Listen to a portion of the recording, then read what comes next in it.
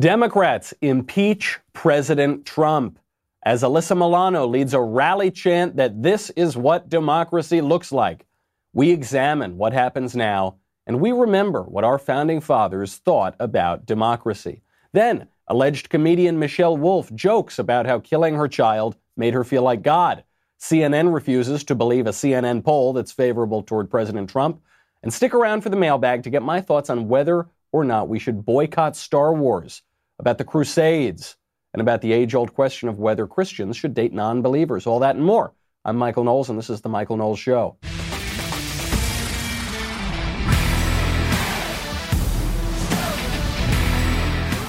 They did it. The Democrats have impeached President Trump.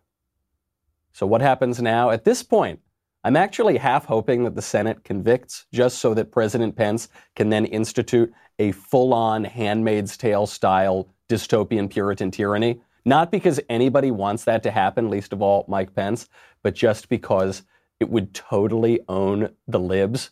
Can you imagine how hilarious that would be? I mean, it would be dystopian, obviously, but it would be absolutely hilarious. They think they impeach Trump, and they think, because they've never read the Constitution, that means that now Hillary Clinton is going to be president. And then just peeking out from behind the curtain is Mike Pence there, just passing out bonnets left and right. That would make it almost all worthwhile, though I say almost because this actually is sort of a sad thing for our republic.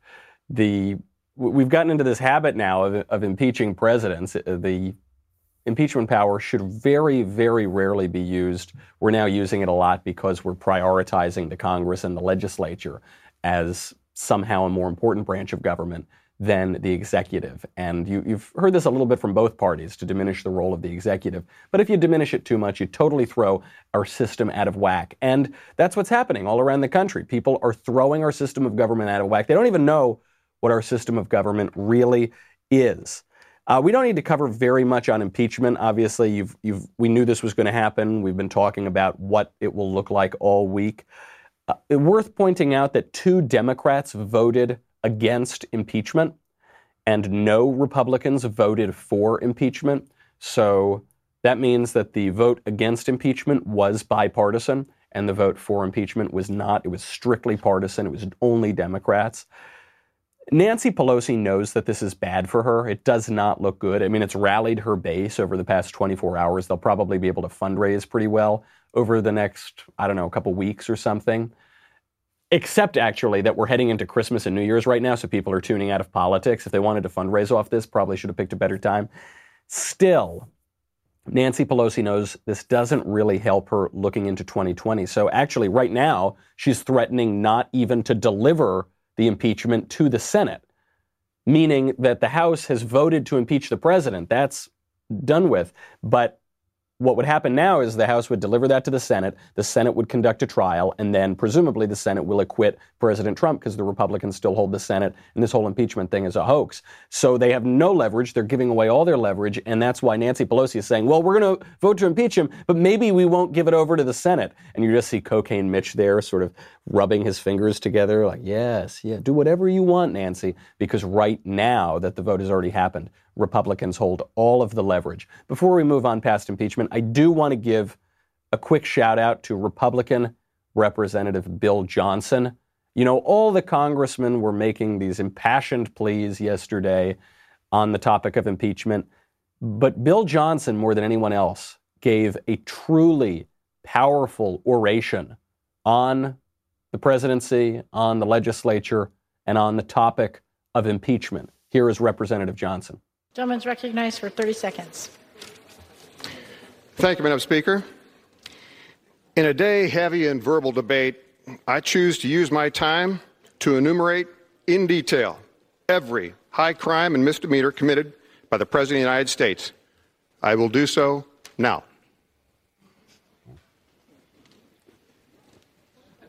Yeah, it's still playing. He's there, he's standing, he's looking around. Wow. See, this is the best argument I've heard yet. It's so concise, it's so coherent. Where have I heard this before? Gentleman's time's expired. Yield back. Beautiful. Absolutely beautiful. They say that poets are the unacknowledged legislators of the world. That's a quote by Shelley, and I can't help but feel that that's true. I can't help but feel I played a small role in the creation of that powerful speech, and that speech, I think, will go down in the annals of American history as the decisive oration on the topic of President Trump's impeachment. Really, really great. By the way, if you want to read the book that I think gave Bill Johnson so much inspiration for that oration, I recommend you go purchase Reasons to Vote for Democrats, a comprehensive guide, a #1 international best-selling book endorsed by President Trump. Meanwhile, so you had all these congressmen fighting all day. You had pretty much just one funny speech about it, which was from Bill Johnson. Meanwhile, in L.A., you had a ton of left-wingers. I mean, congressmen, ex-congressmen, that thruple derelict Katie Hill flew out and hung out with Alyssa Milano. They were holding a rally to celebrate the impeachment and to celebrate the attempted overthrow of the 2016 presidential election. Alyssa Milano was one of the people leading this rally, this protest, and here is what she had to say. Show me what democracy looks like! Show me what democracy looks like! This is what democracy looks like! Order! Show me what democracy looks like! This is what democracy looks like! Hello, snowflakes! Listen to me very carefully! I am angry! If he thought Greta was angry, he's seen nothing yet. I'm premenopausal and I am angry! Yeah, if that is what democracy looks like, count me out. I'm gone. I'm cashing in my democracy chips. Get me out of here. Maybe she's right, though. Maybe she's right. I think a lot of people see these rallies, they see this hoax impeachment, and they say, that's not what democracy is supposed to look like. Maybe that is what democracy looks like. We will examine exactly what democracy looks like and exactly what our founding fathers thought about it. But first, I got to thank our friends over at Rock Auto. I love rockauto.com, first and foremost, because it's an incredibly helpful company that gives you fair prices with an easy to navigate website that cuts out these bogus middlemen who mark up the prices all the time. The other reason I love it is because it's a family business, all right? Rock Auto is a tightly held family business. They've been serving auto parts customers online for 20 years, which in the scope of the internet is pretty much the whole time. Go to rockauto.com to shop for auto and body parts from hundreds of manufacturers. Rock Auto has everything from engine control modules and brake parts to tail lamps, motor oil, even new carpet. You know, when you go to the auto parts store in person, people, they don't have your part. They just go online and then they buy it and then they mark it up a whole lot. So go right to the source. I wish I had done that when my car broke down 3 months ago between here and San Francisco. RockAuto.com is just so terrific. I really love these guys. I love how easy to navigate their website is. RockAuto.com. Go there right now. See all the parts available for your car or truck. Then write Knowles, Knowles, in their How Did You Hear About Us box so that they know that we sent you. You're going to love these guys. They're going to be your go-to guys for auto parts. There's nobody better. RockAuto.com. Add Knowles in the box where they ask where you heard about them. Is that what democracy looks like? Ugh, if it is, it sends a shiver down my spine. But I think she might be right. She might be. Just look at impeachment. There is a legal basis for impeachment. There's supposed to be, at least. And yet, the House Democrats overruled these constitutional safeguards. They overruled the law in favor of political strong-arming. They basically said, we've got the votes, we're going to impeach. This is democracy. Who cares that you didn't commit a high crime or misdemeanor? Who cares that you didn't commit bribery? They dropped the bribery charge. Who cares that you didn't commit treason? Doesn't matter. We're going to impeach you anyway because we got the votes, and it's going to be strictly partisan. Now, a couple of Democrats with a political conscience actually voted against impeachment, but the whole rest of the caucus voted for impeachment. And they didn't even pretend, by the way. Many of them did not even pretend to have a legal basis for this impeachment. Here's Democratic Representative Schakowsky exemplifying that mob rule. She explains her basis of impeachment, which is not constitutional, not high crimes or misdemeanors. It's not even Ukraine, which was the ostensible basis for this version of impeachment. She said that she decided to impeach President Trump because her child told her to. It is my adult son, Ian Schakowsky, whom I will always credit for my decision last June to support an impeachment inquiry. It had never been my goal to impeach a president, but Ian made such a compelling case. He reminded me of the oath I have taken 11 times now to support and defend the Constitution of the United States. He said, "Mom, this is not about politics. This is not about party." And pushing back against my arguments, he said, "This has nothing to do with the final outcome. It's about doing the right thing, even if others don't." He made me see that it was about my legacy, my modest place in history.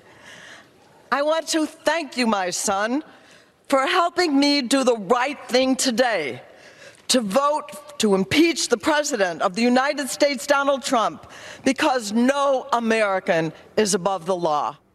I want to thank you, my son, for helping me to realize that my job isn't to uphold the Constitution, that my job isn't to support the norms of American Republican government. My job is to do what my kid tells me to do so that I get all the good feels. And that's what congressmen are for. They're for having really good feels. So thank you. Thank you so much, my son.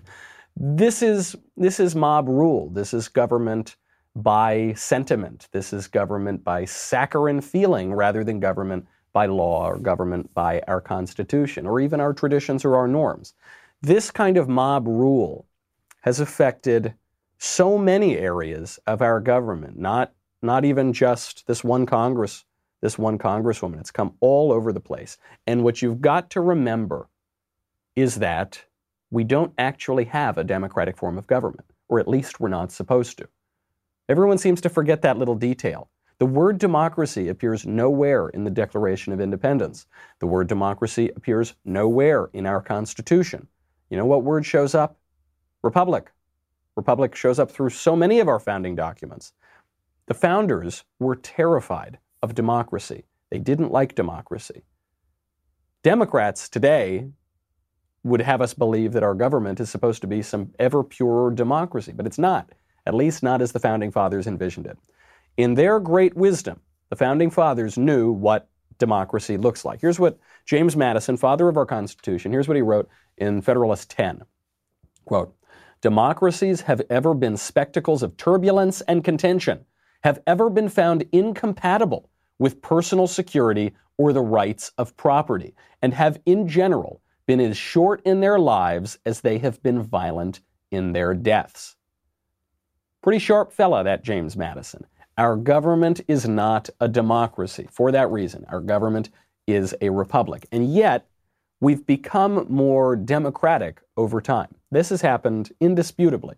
And in some ways, as the government has become more democratic, we appreciate that extension of various rights to people who ought to have had those rights. But in many ways, the democratization of our government, especially the federal government, has not worked out terribly well for us. Republican Representative Barry Ludermilk, I hope I'm pronouncing that right, he made the rounds on Twitter yesterday because he compared President Trump at his impeachment trial to Jesus. Now, once we get behind the part that everyone's laughing at, we'll get to actually a very important observation that he's made about democracy. We'll get to that in a second. First, I got to thank our friends over at Boll & Branch. You know how much I love Boll & Branch. I got to sleep, 18, 19 hours a day to keep up my beauty, to keep up my youthful looks. And so when I sleep, I want to make sure I'm treating myself very nicely. Everything Boll & Branch makes, from bedding to blankets, is made from pure 100% organic cotton, which means they start out super soft and they get even softer over time. And by buying directly from them, there's no middleman. You're essentially paying wholesale prices. When you buy luxury sheets, if you go to the department store or something, they can cost, I kid you not, like $1,000. But if you buy them through Boll & Branch, you don't need to worry about that. I am a man of simple tastes, okay? I am easily satisfied by the very best. This is true when it comes to drinks and food and when it comes to my bedding, especially when it comes to my bedding. Get it.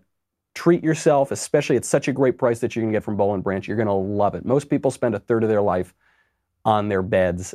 Make sure you got the best. You will thank me later, I promise. Shipping's free. Try them for 30 nights. If you don't love them, send them back, but you're going to love them. Right now, to get started, get $50 off your first set of sheets at bollandbranch.com, promo code Michael. bollandbranch.com, $50 off your first set of sheets. That's promo code Michael, B-O-L-L and branch.com, promo code Michael, M-I-C-H-A-E-L. You will thank me later. So Representative Barry Ludermilk, who is a Republican congressman from Georgia, he made the rounds yesterday. His clip went viral because he compared the impeachment of President Trump to the trial of Jesus Christ. We can all agree, I think, that claims of President Trump's divinity have been exaggerated. However, Congressman Ludermilk makes a very good point about the Democrats here. He makes a very good point about democracy. Before you take this historic vote today, 1 week before Christmas, I want you to keep this in mind. When Jesus was falsely accused of treason, Pontius Pilate gave Jesus the opportunity to face his accusers. During that sham trial, Pontius Pilate afforded more rights to Jesus than the Democrats have afforded this president in this process. I yield back. Okay. Not a perfect analogy, I suppose we can say. And generally speaking, I would say generally, Trump is not Jesus, okay? I suppose you could have a sort of St. Paul scenario where he says, it's no longer I who lives, but Christ who lives in me, but I could never presume President Trump's faith. So let's put that part aside for right now. Trump isn't Jesus, but the Democrats are Pontius Pilate. You know, when Christ is talking to Pontius Pilate, Christ tells Pontius Pilate that he has come to bear witness to the truth. Pontius Pilate responds in one of the most famous moments of the entire Bible. He shrugs his shoulders and he says, "What is truth?" And he walks away. And this isn't just some sloppy moment from Pontius Pilate, just some throwaway line. It's the evidence that Pontius Pilate is a cynic in the true sense of the word. He doesn't care for the truth. He is totally indifferent to what the truth is. He doesn't believe, in a way, that there is objective truth. That cynicism has infected much of our society, but it has especially affected the left, which now denies objective truth.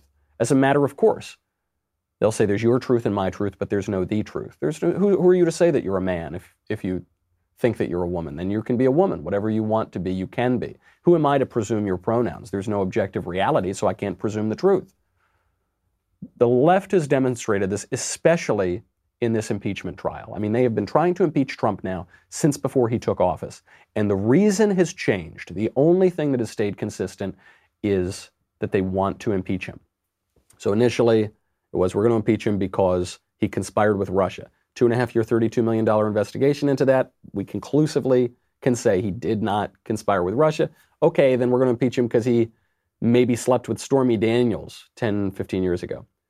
No, okay, that's not a crime. All right, we're going to get him because he didn't pay taxes. Oh, he did pay taxes? All right, we're going to get him because he conspired with Ukraine. Is that one good? I know Ukraine's at war with Russia, but let's go with that one now. Ukraine? Oh, okay, there's no evidence that he committed any crimes with Ukraine. Well, whatever, we're going to get him anyway.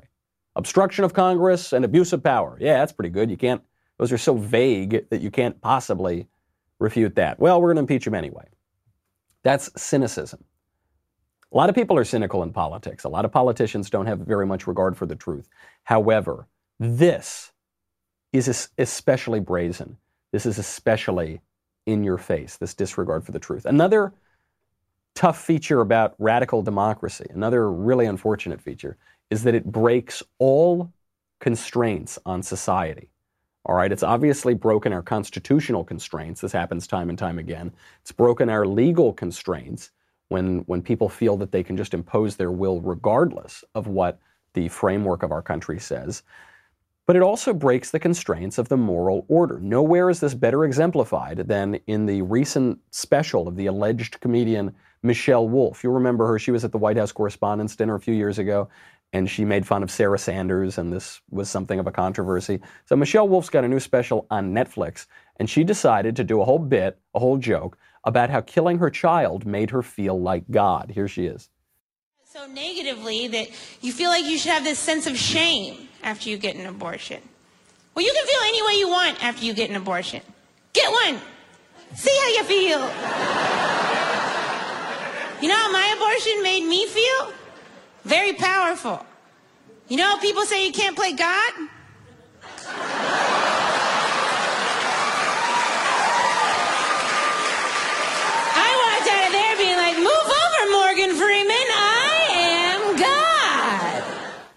You know, that's pretty ghastly. I think it's pretty repugnant. Most people are so shocked by that joke because it's so real. It's so true. It's actually why it's a pretty good joke. If not for all the suffering, if not for all the dead babies, if not for the reality of it, because she actually killed her child, it would be a very funny joke. If not for the victims, why would it be a funny joke? Because it's so true. She's right. I'm sure she did feel very powerful. The ability to snuff out innocent life makes one feel powerful. It makes one take on presumed to have the authority of God. Yeah, she's right. That's not a good thing. That's a very bad thing.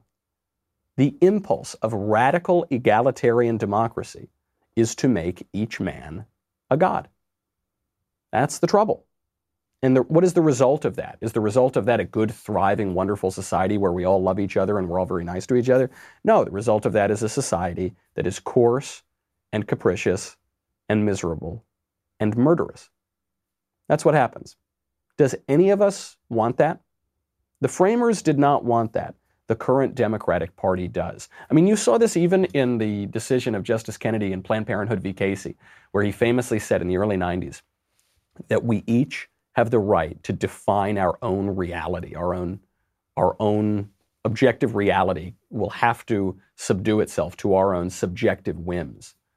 Each of us will be gods in this kind of radical democracy. That is a pretty new idea. And that is a consequence of saying that we're all absolutely equal, as we will presume equality even with God, which is absurd and has pretty disastrous consequences, both on the individual and on society. Now, blending the two, blending the cultural realm and the political realm, we see the near effects of this radical democracy now in the most cringe-inducing video from Elizabeth Warren in the past 24 hours. It seems like every 3 or 4 days you get a really cringe-inducing video from her. We'll get to that in a second. First, Christmas is coming up, guys. Christmas, the holiday season, New Year's Eve especially. People want to go out, get a little bibulous, have a couple adult beverages, 1 or 2 Coca-Colas. Stay off the road.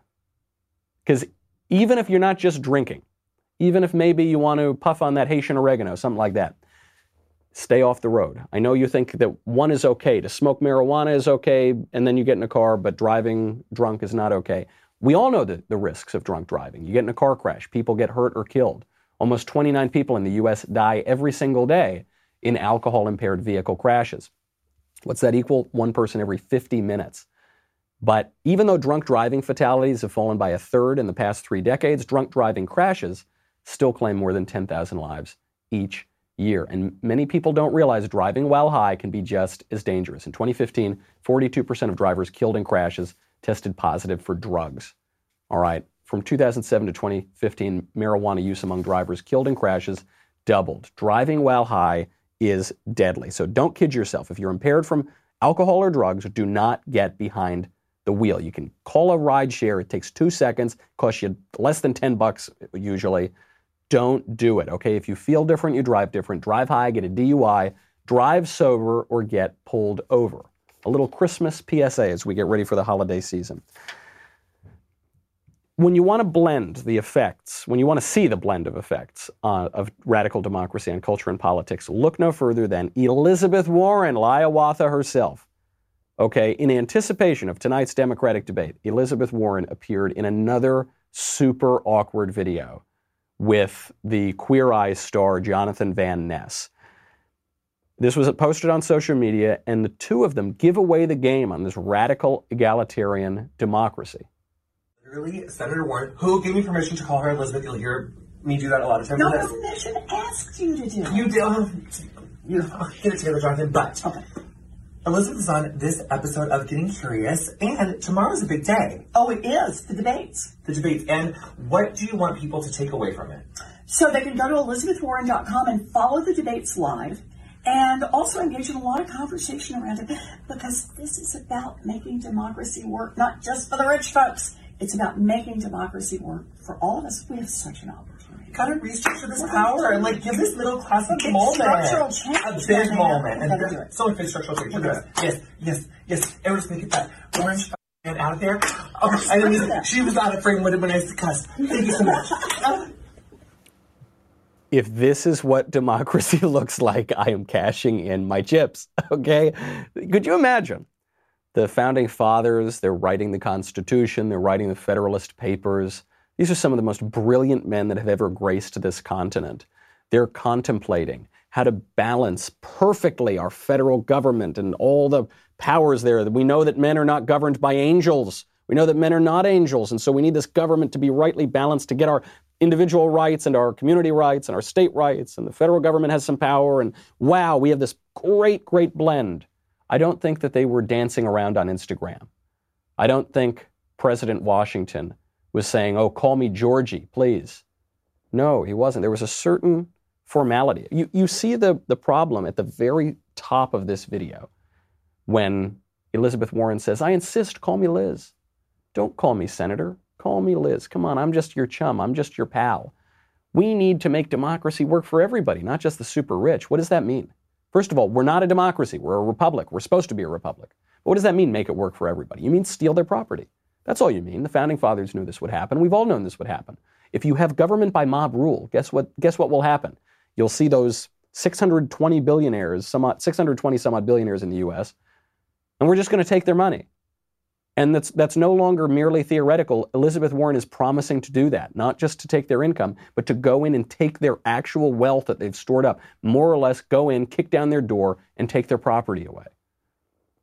All in the name of democracy, which is not supposed to be our form of government. Is this what democracy looks like? I think it very well might be. You know, even take this to CNN. It's a clip that I actually like, but it shows you the same kind of pernicious effects. CNN conducted a poll on impeachment, and it turns out that the people, the majority of the people polled, do not want to remove President Trump from office. Now, it depends which poll you're looking at, but those are the polls we've seen. So CNN drills down. CNN looks at just the Democrat opinion on impeachment. And they found out that during the impeachment process, it dropped from 90% support of impeachment and removal down to 77%. So they mentioned this on CNN, and a CNN contributor refuses to believe the poll. Here he is. By party, Allison, you're right. You see a decline from our last poll in Democratic support from 90% down to 77%. You see independents holding roughly steady there and a slight decline among Republicans. I would just note that November poll was taken right on the heels of that House Intelligence Committee hearings. I don't believe that poll for 1 second. What part don't you The 90 to 77%. It's just I don't believe it. Well, like, it makes no sense that number would change like that. Well, Jeff, it's a subset. It's a subset of the poll. The margin of error when you look at just Democrats is like 6.7% in here. It's not a wild swing. It's just where the movement is in the poll. I don't know what's not to believe. That's what, you call people up on the telephone. Yeah. You get their information. You pump out a survey. This is what those that we polled told us. I get it. But I mean, life has shown us that polls are sometimes wrong. And, David, that poll is wrong. I kind of like his just brazen, I don't care what reality says. Because even, I should be clear about this poll. CNN, I don't believe the CNN poll found that the majority of Americans oppose impeachment and removal. We've seen some polls like that, and so people are just picking and choosing the polls that they like. But the CNN poll does show that Democrats are moving in the direction of opposing impeachment or removal during this process, and this CNN contributor says, nah, I'm just going to choose not to believe that. Why? Because I said so.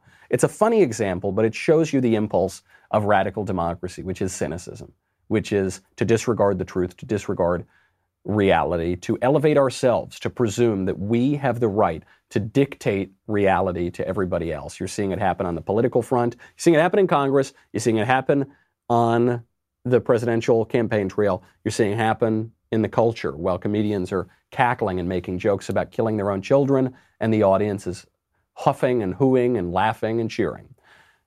That is the conclusion of radical democracy. Maybe the founders were right. Maybe the founders had a point. Just my modest suggestion. We have got the mailbag to get to, some great stuff, but first I'm going to save you some time and money this Christmas season. The perfect gift for your loved ones. You know what it is. After Reasons to Vote for Democrats, a comprehensive guide. That's the stocking stuffer. The main gift is the Daily Wire gift membership. From now till January 1st, all Insider Plus gift memberships will be 25% off. That means your loved one will get all the fantastic perks, plus the lovely and majestic Leftist Tears tumbler. You will get the savings. That's my favorite part of it. Go to dailywire.com/gift to get your 25% off. That's dailywire.com/gift to get your 25% off. 25% off all Insider Plus gift memberships this Christmas season. Give them a gift they will thank you for all year long. dailywire.com. We'll be right back with the mailbag.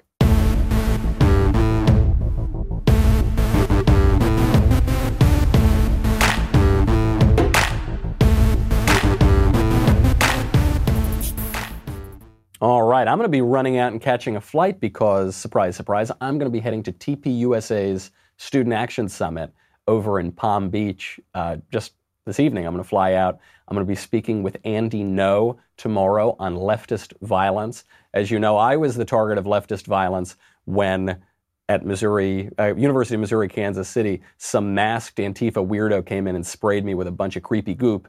And that was fine. I had to get a new blazer, but life goes on. Andy Ngo had all sorts of awful things thrown at him. He was being punched. He was really, really violently attacked by Antifa. So we're going to be taking that on in Palm Beach at the Student Action Summit. That will be tomorrow afternoon, so Friday afternoon Eastern Time, early afternoon. If you happen to be in the area, come on by and say hello. Before then, let's answer all of your burning questions in the mailbag from Grant. Michael, my ex-girlfriend and I of 5 years broke up in early November. We're still talking daily and see each other once a week, and she says we should grow together before we get back together. She's unsure about having kids, and she's unsure about my Christian religion. We're both 25 years old. Do you think it is worth pursuing the relationship still, or better to let her go? She is my best friend, as well as the woman I want to spend my life with. Would love some advice. P.S. Thank you for all you do. Haven't missed an episode in 2 years. Well, thank you very much, Grant.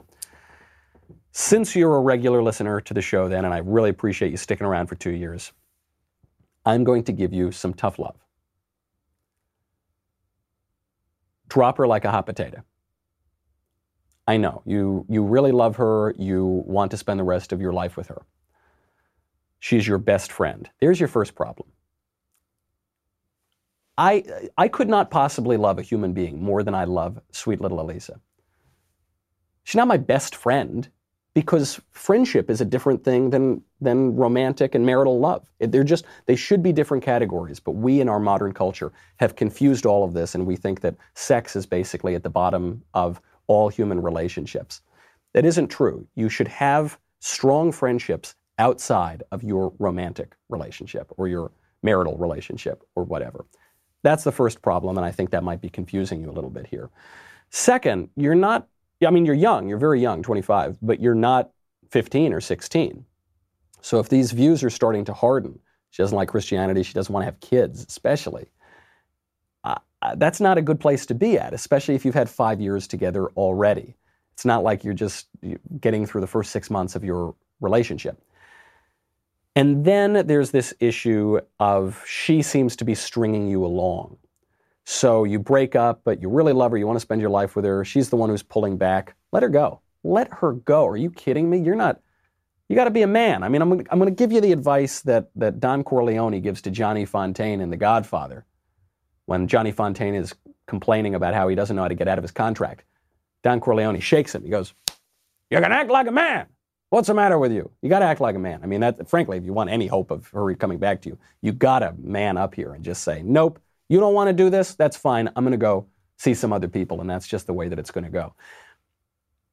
There's a chance you end up together, I suppose, but you're not going to end up together if you continue down this path of saying, you're my best friend, please, let's see each other as much as we can, please, let's get back together. I'm not saying that you shouldn't pursue her, but if you're going to pursue her, you got to draw some lines here, okay? You can't just let her lead the way and dictate all the rules of the game. You got to put some boundaries on that and make it clear that you want to date her again and you're not going to accept being the best friend who hangs around and sees her once a week whenever she's willing to spare you the time of day. That is ridiculous. There's a good book on this by Ovid called The Cure for Love, Remedia Amoris. It's a little on the pagan side, so, take it with a grain of salt when you approach it from your faithful Christian position. But it's a very good book on the cure for love, and I think it'll give you some good ideas in getting over this and playing the field a little bit And then if it's meant to be, it's meant to be, and she'll come running back. And I hope that works out for you, but if not, maybe you'll have a better life with another lady. From Chris. After Matt Fradd posted his Daily Wire article on porn, people lost their minds and went full bore to the tyrannical government is going to take away my rights. I couldn't help but notice that the arguments ultimately redounded to my body, my choice. Don't put your religion on me. And think of the financial situation of the woman, meaning the performer, not the woman getting an abortion, but the woman who's in the porn video. What is the deal here? Is porn to become the sacrament of libertarians and some conservatives? What is it going to take for people to realize the leftist undertones to these arguments? Yes, that is starting to happen, and it's because of a misunderstanding of liberty, just like we have a misunderstanding of democracy. In our country, from the very beginning, we have adopted certain democratic principles, which is a good thing. That's wonderful. But we're not a pure democracy. In the same way, from the very beginning of our country, more importantly, we have preserved liberty. But we haven't exalted licentiousness. That wasn't the point. We haven't exalted sort of anarchistic liberty to do whatever we please at any given time. That was never the idea of the founding fathers. That was never the idea of this country. What we preserved was ordered liberty. And as Madison spells out importantly in Federalist 51, the end of government is justice. And Edmund Burke describes justice as ordered liberty. A liberty that is far higher, far more exalted than just being able to shoot up heroin in the street whenever you want. Like that's some kind of liberty. It's just a misunderstanding of it. And when you see that throughout all of our history, we've had obscenity laws, we've had certain laws about drugs and alcohol, we still have all of those laws. You realize that this kind of radical libertarian idea that we ought to be able to access any kind of creepy porn at any given time and do whatever we want to ourselves and to our brains, because as many have pointed out, the scientific evidence is pretty clear that high-speed video internet pornography is wreaking havoc on our brains, specifically on the brains of young men. When you realize that, when you realize that society is about more than just this narrow licentiousness, then you can see we like to have democratic principles, we like to have liberty, but we don't need radical, totally perverted views of either of those things.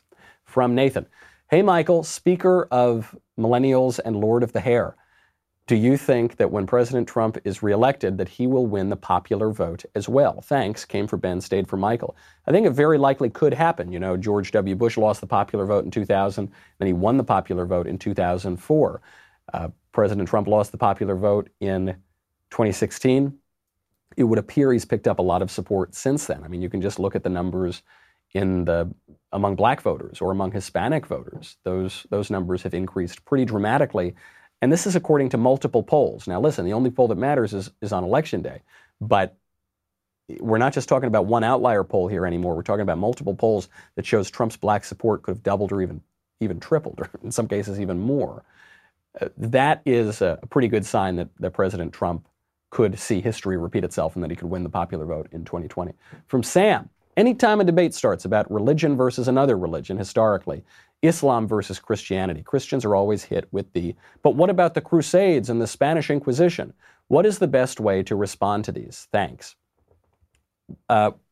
There's a lot of history that you should read on them, but the kind of 30,000-foot view is that the Crusades were a defensive war to stop the Muslim persecution of Christians in the Holy Land. In the Holy Land, to which the Muslim conquerors had no historical or religious right in the first place.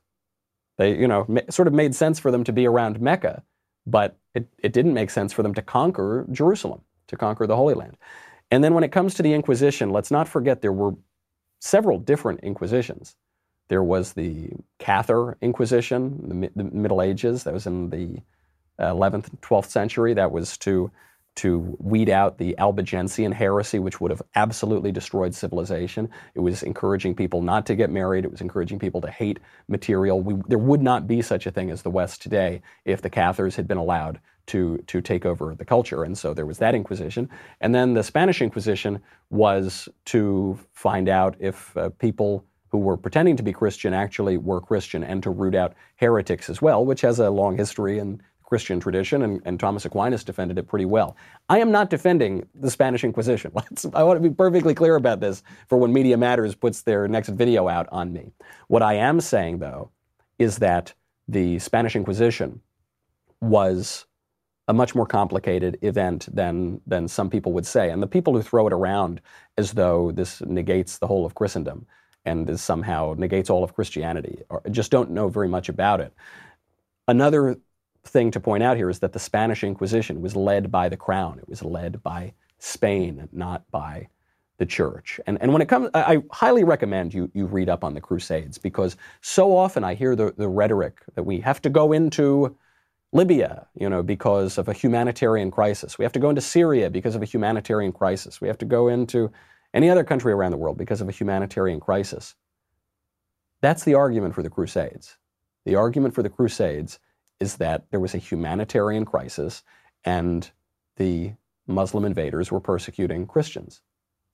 It's the same exact argument. Now, there were many crusades, some better than others. So as in all things, I just think the real history is much more interesting than the sort of ideological revisionist slogan view of things.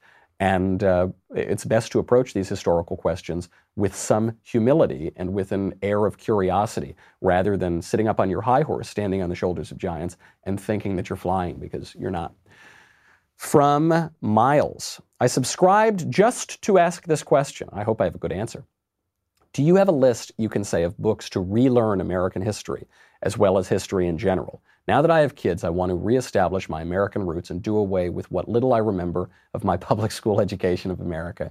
But I find it daunting once I start looking for a non-revisionist history book. Sure, I don't think you need to go for the most intense conservative sources, and you should only read books written by conservative political commentators or something. But there are plenty of popular historical books, even of the last 20 or 30 years, that are not revisionist history. For instance, the books by Nathaniel Philbrick. Nathaniel Philbrick wrote The Mayflower. I don't think that's a revisionist history book. I think it'll give you a pretty good overview of the Pilgrims. And I don't know what his politics are, but that's probably a good thing in a historian. Same thing with David McCullough. His books are really terrific, very popular. They're pretty easy read, very interesting. He's a good writer. Ron Chernow wrote some great biographies. Hamilton, which is what the musical is based on. Washington.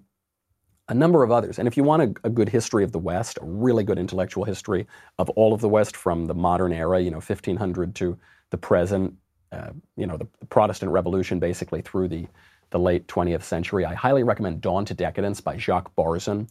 He was, I think, approaching 100 when he wrote the book, so he'd lived through a fifth of it. And again, it's really good. I don't know exactly what his politics were, but it's a great history. And from Joshua, Michael, do you think we will ever again have a presidential candidate run on balancing a budget and actually win? If so, can they win while being honest that there needs to be some entitlement program reforms to accomplish a balanced budget? No, not yet. I guess in the distant future, who knows? We can't predict the future. I actually have a little bit of insight into this because I worked on some presidential campaigns that were trying to put entitlement reform at the top of the ticket. And even I love Mitch Daniels, who's now the president of Purdue, and he had this idea of a social truce. Not a social surrender, but a social truce. We're going to pause talking about social issues to get our fiscal house in order to then be able to tackle the cultural issues again. And there's no appetite for it. Paul Ryan tried to pass the Path to Prosperity, an entitlement reform plan. Just didn't work. It didn't happen. Why? What did we see proven wrong by that approach, which a lot of us embraced? What we saw was that the culture has to come first. I mean, in many ways, it's the Andrew Breitbart model. You cannot deal first with the economic question because the economics is just bean counting. The economics is just a question for calculators and economists, like Edmund Burke would say. You first have to move the culture in questions like immigration, questions like our view on life, questions like our view on marriage, questions like our view on who gets to decide questions about life and marriage. That is going to come before we can get to the economic question. I remember once Ann Coulter came when I was in college to give a talk, and she was speaking to us, and she knew that there were a lot of pro-abortion young conservatives. That's just the way college kids are, at least at that time. And so she said, look, if you're debating between voting for two candidates, one of whom is pro-life, one of whom is pro-abortion, They both promise to cut your taxes, and all you care about is low taxes. Vote for the pro-life politician. He will cut your taxes more. What did she mean by that? She meant that the pro-life politician will have a coherent worldview. He will have an understanding of our right to life and our right to property, and he will have a philosophy that's consistent, whereas the pro-abortion tax-cutting politician does not have a consistent ideology, and so he's more likely to lose his stomach and to lose his spine. Once we get past those cultural questions, then we can get to those economic questions. It's a little bit of an inversion of the common conventional view, but it's right. From Nick, last question. Do we think that as conservatives we should unite and boycott the new Star Wars movie? Is it our moral obligation to deprive the studios of money after The Last Jedi was the most Marxist, anti-capitalist, third-wave feminism-infested piece of blasphemous propaganda garbage ever put to screen? Thanks for your wisdom, and yes, Jingle All the Way is the best Christmas movie of all time. I don't think we need to push for a boycott of the new Star Wars movie. I think that there will naturally be a sort of boycott of the new Star Wars movie because it's getting terrible reviews, and all of the recent Star Wars movies since Return of the Jedi, with the possible exception of Rogue One, which was fine, have been absolutely terrible. So I plan on boycotting the movie, not because of the politics, but because it's a terrible movie. Because the other ones have been terrible, and I bet this one will be too. And I don't think that those two questions are unrelated. I think them shoehorning in all these stupid woke leftist politics have really, really damaged the movies. But also the fact that they've lost the sense of good and evil. They've lost the sense of simple storytelling. They've lost what made the first Star Wars a good movie, and what made Empire Strikes Back a pretty good movie, and even what made Return of the Jedi with all of those little teddy bears dancing around. Even that was a fine movie. And then they've lost that sense, and they've lost that worldview, and that comes out in their politics, but it also comes out in their crappy movies. That is our show. I'm going to be in Palm Beach at TPUSA tomorrow, so be sure to come over and say hello if you're there. Otherwise, we'll have another show before Christmas on Monday. Have a good weekend in the meantime. I'm Michael Knowles. This is The Michael Knowles Show. See you soon.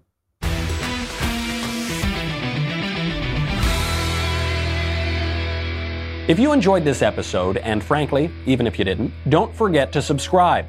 And if you want to help spread the word, please give us a 5-star review and tell your friends to subscribe.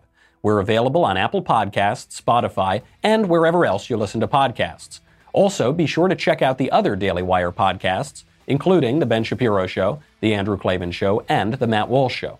The Michael Knowles Show is produced by Ben Davies, director Mike Joyner, executive producer Jeremy Boring, senior producer Jonathan Hay, supervising producer Mathis Glover and Robert Sterling. Our technical producer is Austin Stevens, assistant director Pavel Widowski, editor and associate producer Danny D'Amico, audio mixer Robin Fenderson, hair and makeup Jesua Olvera, production assistant McKenna Waters. The Michael Knowles Show is a Daily Wire production. Copyright Daily Wire 2019.